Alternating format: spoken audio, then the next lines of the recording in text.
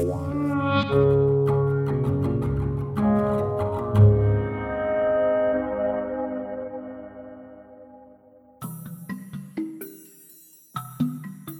always wanting my pieces to be not just sculptures, but living creatures or living personalities, in the sense that you feel the life of each person or animal. I work on things, but I work on many things at the same time, and more often than not, I put something aside and work on something else. So things can be sitting around for years and years before they're finally finished. I don't find myself limited by the preciousness of white marble, as a lot of people are here.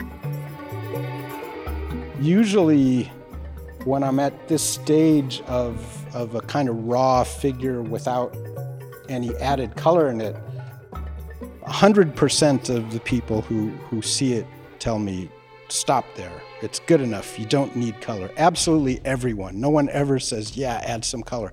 But again, 90% of the people, after I do add color, say, oh, you did a good job. Good for you.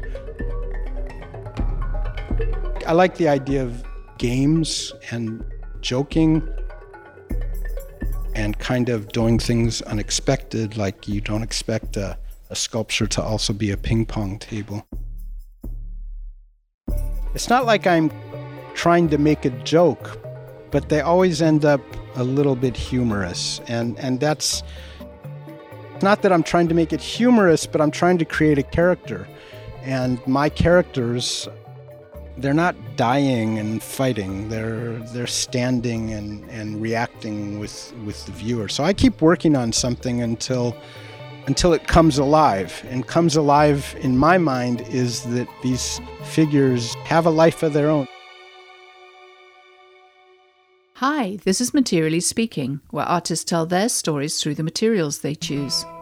We're 30 miles north of Pisa and 15 miles south of the marble mountains of Carrara, near a town called Pietrasanta, nicknamed Little Athens because of its tradition for carving marble. Today I'm with Neil Barab, a Californian artist who, together with two partners, set up Studio Pescarella in an old marble saw yard. As I try to park without blocking lorries from entering the adjacent marble factory, I almost run over a noisy chicken coop. Pescarella has an enormous yard dotted with the equipment they share. Trucks with a long arm and sling to lift the stone, trolleys to move it around, compressors to power the tools and blow off the dust. Around the huge industrial building are outdoor workspaces, with 3 sides of corrugated iron and a roof. I love the old wooden cavaletti or little horses on which the artists place their sculptures to work them. The older the cavaletti, the more they are scarred by cuts. Inside the building, high windows throw light down on Neil's space, packed with his personaggi, or characters, carved from brightly coloured stone, some of them also painted. They're already on plinths for his exhibition in a few days. My name is Neil Barab. I come from California. I grew up in Los Angeles and then went to school and lived in Santa Cruz before coming here, so that's just south of San Francisco. My work is variously influenced by Mexican pre-Columbian art, art from the Cyclades, African art, and then into animation, especially Japanese anime, Miyazaki, Totoro, even cartoons and popular films. Now I'm preparing for a show in Pietrasanta, where I've lived and worked for more than 30 years. Recently, I did something for the city of Pietrasanta. When you do something on the streets or roundabouts of Pietrasanta, it becomes included in what they call the Parco Internazionale di Scultura Contemporanea a Pietrasanta, or something like that, the International Contemporary Sculpture Park. It's nice to do a show in Pietrasanta. Though I've been here all this time, I haven't done a personal show here. So it's good to let people see what I'm doing. I feel like right now I'm into something that's really personal, and I'm really having fun with it. I'm in this period of work where it just flows. I'm working on this series, I call it personaggi, or personalities, characters, and they're persons or animals made up of different kinds of marble and different colors of marble, and often I'll add paint to it also. Around the world, when you encounter Carrara marble, it's prestigious. The Carrara marble is the white marble that comes from here. It's the reason why we're all here. When you get here, you discover there's Carrara marble, and then there's Carrara marble. The marble that's mostly known around the world here, they say it's ordinario, ordinary marble. And what's really precious is statuario, which is more white and more translucent. And of course, the Carrara marble sets the norm for the best quality marble because it has very small crystals that are hard enough to hold an edge, but not too hard to work. What I appreciate about being here is the other marble that's imported from all over the world. I'm able to use pink Portuguese marble, green Verde Ming, a black fossil stone from Morocco, from the Atlas Mountains, which is black with white fossils flowing through, which kind of looks like a night sky with comets shooting through the sky. Various kinds of travertine marble. Travertine means it has holes in it, starting with Roman travertine, which a lot of the Colosseum was made of in Rome, and going on to Travertino Noce, which is kind of brown. I have a pinkish Russian travertine. I have a yellow Persian travertine. And then there's a quarry not far south of Siena that has a lot of travertine of different colors that I've started exploring. So I'm putting different stones together, different degrees of polish. Maybe some parts of it might be high polished, not too much though, just to give highlights. Other parts have contrasting textures. With the travertine, I often spray paint the entire travertine form and then sand it down again, leaving color in the holes of the travertines. In Los Angeles and California, I guess you could say I was influenced by the Bay Area funk movement, which was going on at the same time just as pop and beyond. Even when a lot of minimalism was going in, there was a lot of kind of humorous, painterly, sculptural work going on. Robert Arneson, if you knew him, did a famous portrait of George Moscone after Moscone was assassinated with Harvey Milk in City Hall, and the city didn't accept his sculpture because it wasn't heroic enough of a monument. It was a bit sarcastic. And so if you had to look for where my work comes from, it's a combination of that California funk, general California aesthetic, possibly animation, and pre-Columbian and Aboriginal art. So did you have a formal art training? In the American sense, which was very informal. The American bachelor's degree is a 4-year degree, but at least 2 years of it are spent studying general subjects. So I had never meant to be an artist. I kind of fell into it. It's interesting, John Greer wrote an essay for me for the last show I had at the Kunstfabrik Groß-Siegharts in Austria. And as we discussed my upbringing, he hit on something that I hadn't thought of that affects my work, which is that my father worked for Mattel Toy Company. And in fact, we moved from Chicago to Los Angeles in 1960 because he got this job with Mattel, 1959 actually. In fact, you can see my father on the British show, The 100 Best Toys, that comes on Christmas every year, as he talks about the formation of Barbie, because he was in on that at the beginning. So we, as kids, we used to go into the testing room, which would be a mirrored room that they would watch us choosing which toys to play with, and we would go into a room full of toys and play with certain things. And the family lore is that we always played with the wrong toys. They would have these new things that they hoped would be popular, and so you bring a kid in and see what's going on. Who's your favorite? You know, they had a lot of toys then which wouldn't be allowed now for safety reasons. I remember there was a, what was it called? There was one where you kind of poured this liquid goop into molds, and then you had a little machine that heated it up, and then they would be kind of hard rubber. That was a a favorite. There's another one called vacuform, where you kind of take a sheet of plastic and it melts over a form and then you cut it out. Those were some of the ones I remember.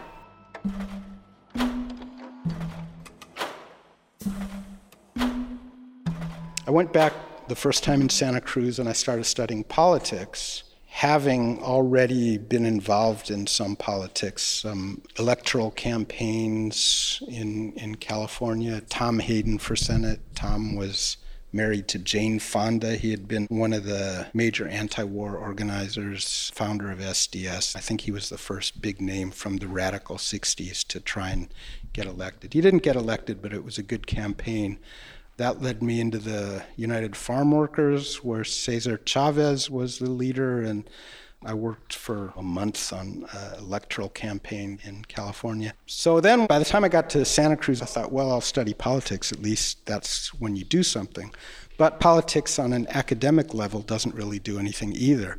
They're still talking about, after the revolution, this is what our perfect state will look like. And so I again got disillusioned, dropped out of that, worked for a few years, and then just thought I'd go back to university just because they had a foundry class, a bronze foundry class, and a welded sculpture class. So I thought I'd learn how to weld, make some sculpture, take the bronze class. I was obviously interested, but I don't know where that interest came from. I wasn't thinking about being an artist, but I took these classes and never really left the classroom. I was always in the studio late at night. Even then, if you look back on who was in the studio in the after hours, those are the people who are still artists now.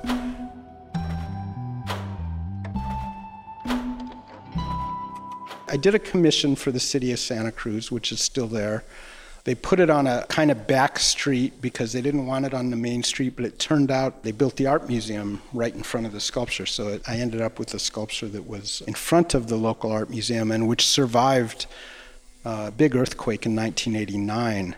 The building behind it kind of completely crumbled, but my sculpture's still standing there pristine because I know that when you have a public sculpture, you've got to design it for a gang of feral youth trying to pull it down. So I designed it for that, and it's still there.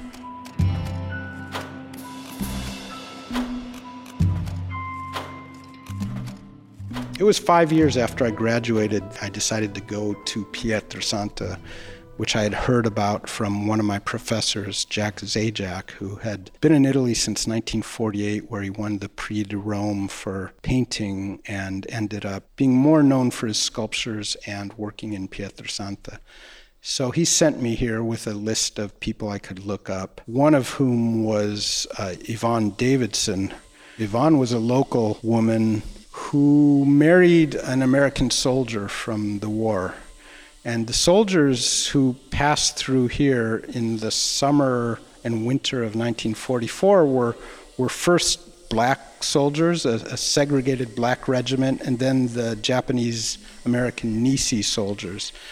Yvonne married Frank Davidson, who was an officer in the black regiment, and they ended up coming back to Pietrasanta, where Frank was always known as the American guy. So Yvonne became kind of a liaison between the foreign sculptor community and the local community. Because she spoke English, she would help people find places to live and interpret and things. So when I walked into town and knocked on Yvonne's door, she thought a little bit and took me up to her balcony and pointed up the mountain and said, "You see that little castle there? Would you like to live there?" And I said, "Yeah, I think I would." And it turns out that she was friends of the old aristocracy of Pietrasanta, who owned still the little fortino, the little fort in the middle of the wall that surrounds Pietrasanta. So I lived there for my first 2 years, which was quite amazing because it was made as a watchtower. So it had a view up and down the coast and looked straight down into the Piazza of Pietrasanta, where we know that Michelangelo had lived for 2 years when he was quarrying marble for the Medici. So I always had a sense that at some point he would have walked up the hill to get a view out my bedroom window. So I always had this sense that Michelangelo had been there looking out the window, probably with a glass of wine in his hand, just like I did every day after work.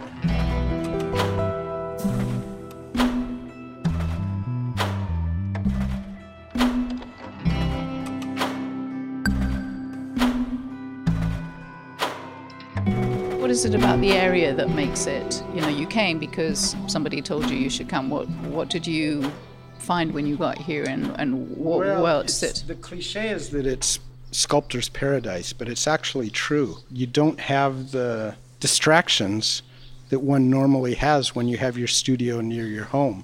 You come here and you actually do nothing but carve marble. Your production level rises exponentially.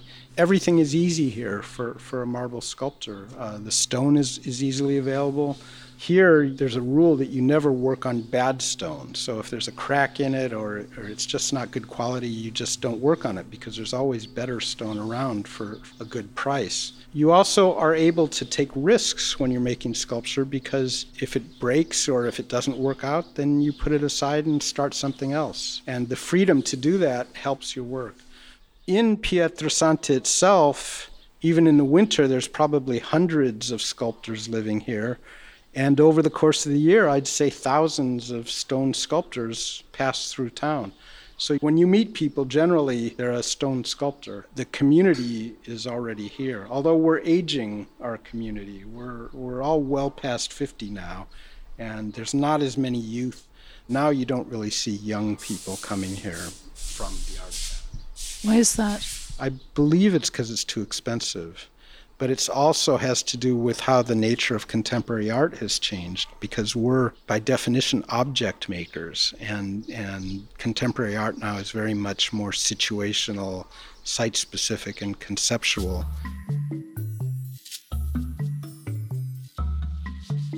So, shall we talk a little about Pescarella while we're waiting for the others? Yeah.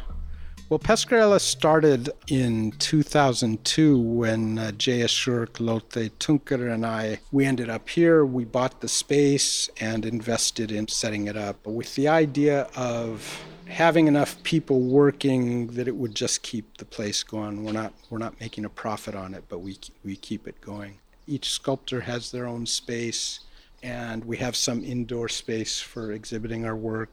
Being that Jay is half Swiss and Lotte is German, we're very well organized. We made sure we had showers, a changing room, a kitchen that works. We're kind of very strict with how you behave. Everything's got to be cleaned up. It's important that people don't bother us when we're working. We're sculptors first, and we give the space. And if you can't work by yourself with your own tools, then this isn't the place for you. As Pietrasanta has gotten more popular, it's the standard gentrification thing that goes on around the world. The artists are there, so people move in, so the artists have to move out. We're still in the comune of Pietrasanta, but we're out in an industrial area where we don't bother anyone. We welcome sculptors. People find us and hear about us. We're usually willing to allow people we don't know come in and work.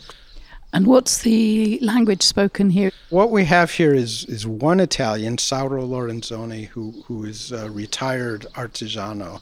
Sauro worked for the Enro Company, which was the first major studio to invite modern sculptors in. So Sauro, as a youth, worked for Henry Moore and Marino Marini and a lot of people. And being around 80 now, he has a lot of history and technique behind him.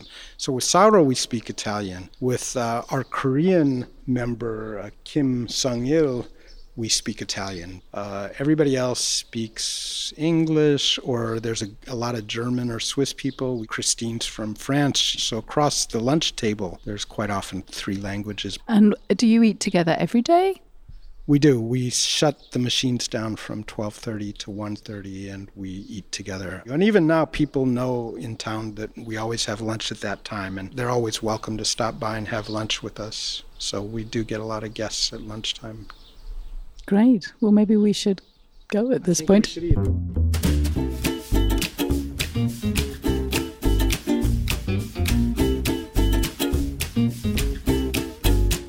You guys introduce yourselves to... I'm Sarah, hi. I'm Simone. Simone, hi. Nice to meet you. Michael. Michael, hi Michael. So do you work here all year round, part of the year? No, I'm here for 2 months. First time. How is it? It's fantastic. It's fantastic. I live in New Zealand and we don't have any marble there. For me here, it's like paradise. Having all that choice, all those colors, and It's like a sweetie shop. oh yeah, kind of.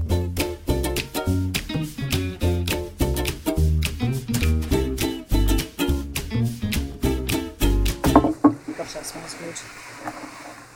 Okay, I'll cut up the So do you have a recipe for your crostaccio, or is it? No, but I'm always criticizing Douglas about his crusts, so we'll see whether I did it well or not. Shall I do the coffee or do we have it after? Yeah, pour the coffee.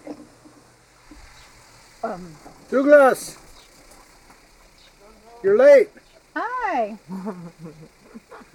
Have you eaten lunch? Good. There you go. There's lunch.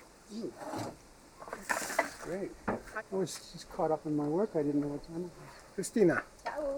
Ciao. This is Sarah. Hi. Christine. Hello. Hi. There's enough food for you if you like.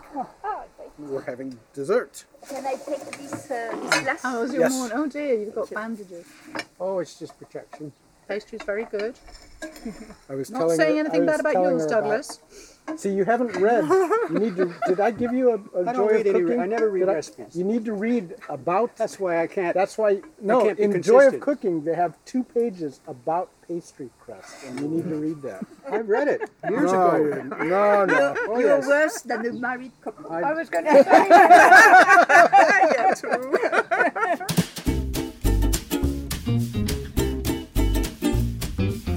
So that was pre-protection against an accident, not that you've had an accident. No, instead of wearing a glove, just to protect my knuckles. Sure. I'm banging them all morning, so I wrap. After how many Because, hours did you because think of actually, no, because they bleed. If they bleed on this stone, if I don't see that blood, Won't go it'll away? sink in the white stone, and it won't come out. that? Well, but then people might be very touched. That Yes. They would see. Maybe you will. Be. Bled for the sculpture. Yes, No, no. Every piece of work has You to, can't leave has to blood have, on a white stone. is made with blood, tears, and sweat. You can see. And you could add Yeah. pee, because if you have a big sculpture, most guys pee on their sculpture. They do not.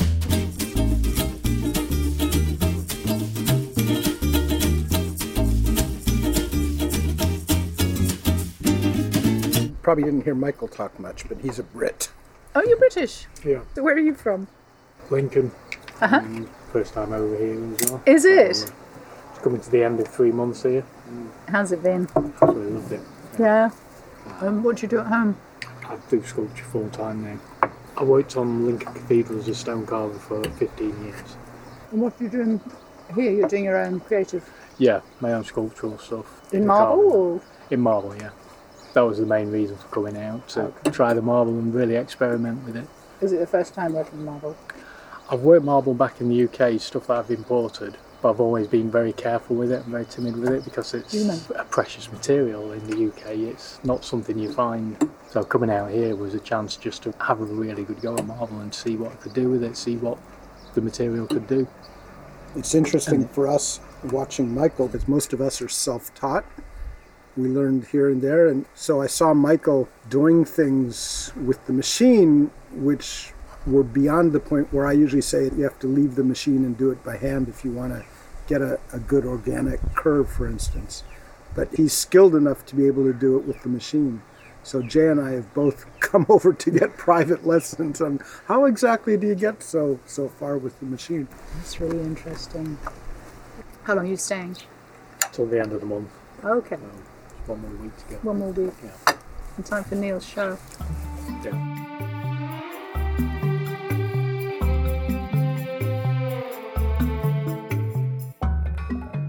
Hi, so we're in your show. How did you choose this place?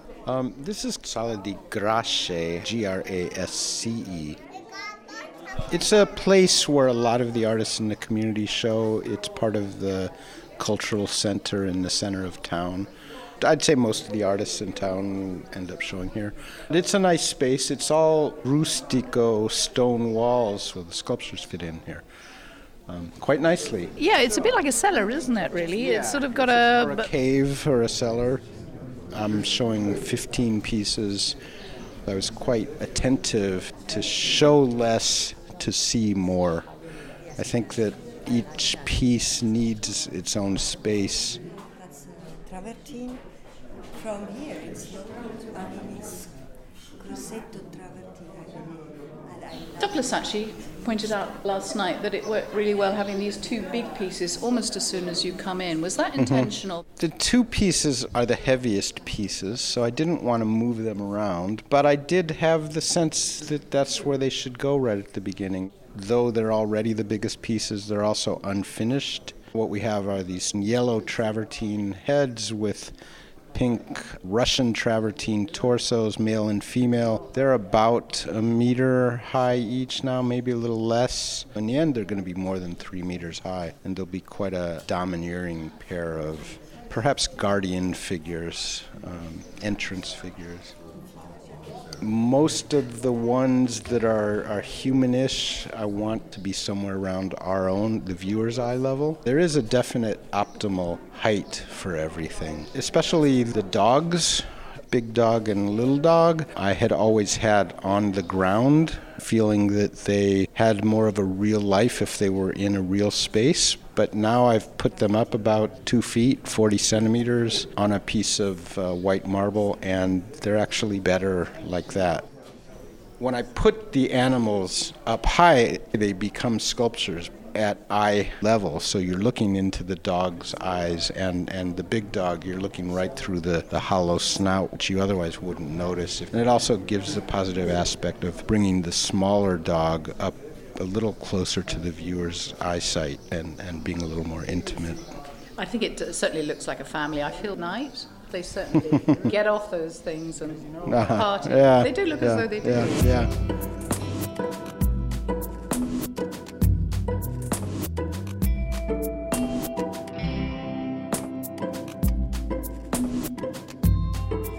Can you describe, because it's an oral project, some of the figures? Yeah. Here? Well, have they got names? Big dog and little dog are marble and olive wood, and the olive wood is taken from my own olive trees. I have 40 olive trees on a terraced hillside just a few kilometers from my studio.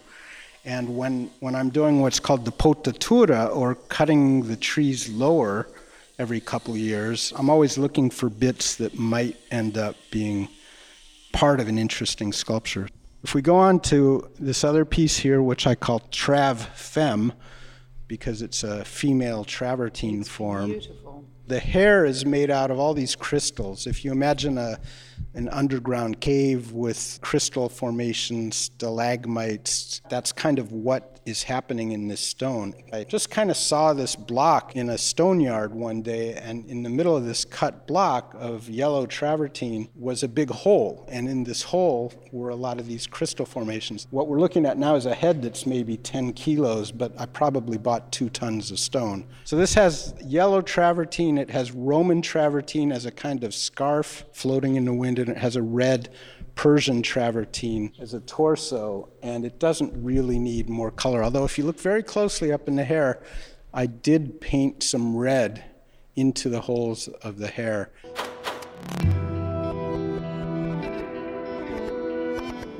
So here I have a marble ping pong table. I've done 3 of them. The first one was done out of one piece. I showed it in Firenze in 2007, Florence. This one here is made out of 4 pieces of marble, the net being a piece of yellow marble, the top being a piece of kind of olive-colored Verde Ming from China, the middle being what we call leopard stone, which is actually a marble that comes from Marmara near Istanbul. Marmara, of course, being the Turkish word for marble. So this leopard stone is quite an interesting stone that I use a lot because it works really good with abstract form. Instead of the usual veins of marble going through the stone, it has tubes of pigment running through the stone. So if you cut it a certain way, it's spotted, and if you cut it another way, it's striped. So anyway, the middle bit here of this ping pong table is leopard stone. The bottom is pink Portuguese. There's a lot of pink Portuguese marble around here.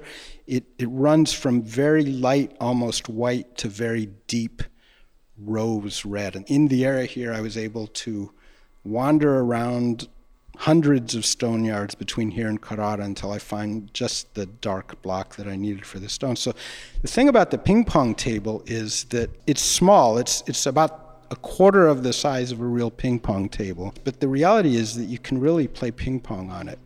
Once you get the measure of it, a good ping pong player, it takes about 3 minutes, and then they stop hitting it hard, and you realize you have to hit it on the table. You can still hit it hard, but you have to aim down. So once you're playing, you can get a really good volley going, and what you realize is that ping pong is much better played on stone than it is on the usual plywood. It has a beautiful bounce to it.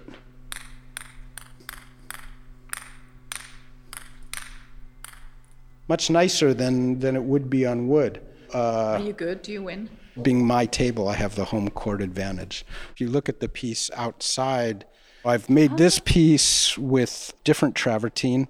It's an upside down figure, so at a little more than a meter high, you have this pair of boots, which are in what we call travertino noce, or nut-colored travertine. Below that, legs and hips in Russian travertine, which is a pink stone. And then below that, I have a belt of Persian travertine, and below that, I have some yellow travertine, which is a kind of torso, and it's kind of standing on its head.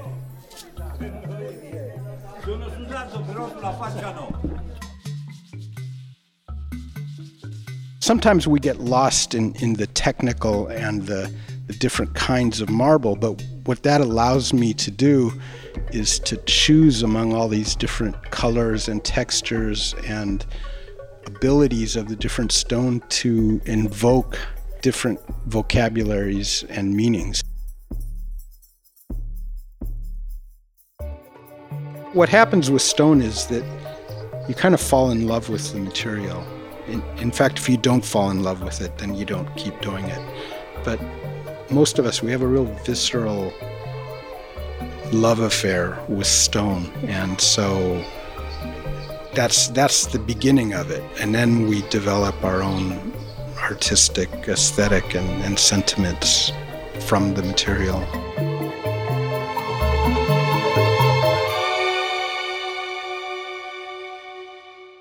So thanks to Neil Barab. You can see his work on his website at neilbarab.art and follow him on Instagram, Neil Barab. For photographs of all the work discussed in this series, follow our Instagram or visit our website materiallyspeaking.com, where you can join our mailing list to hear about upcoming episodes. Editorial thanks to Guy Dowsett.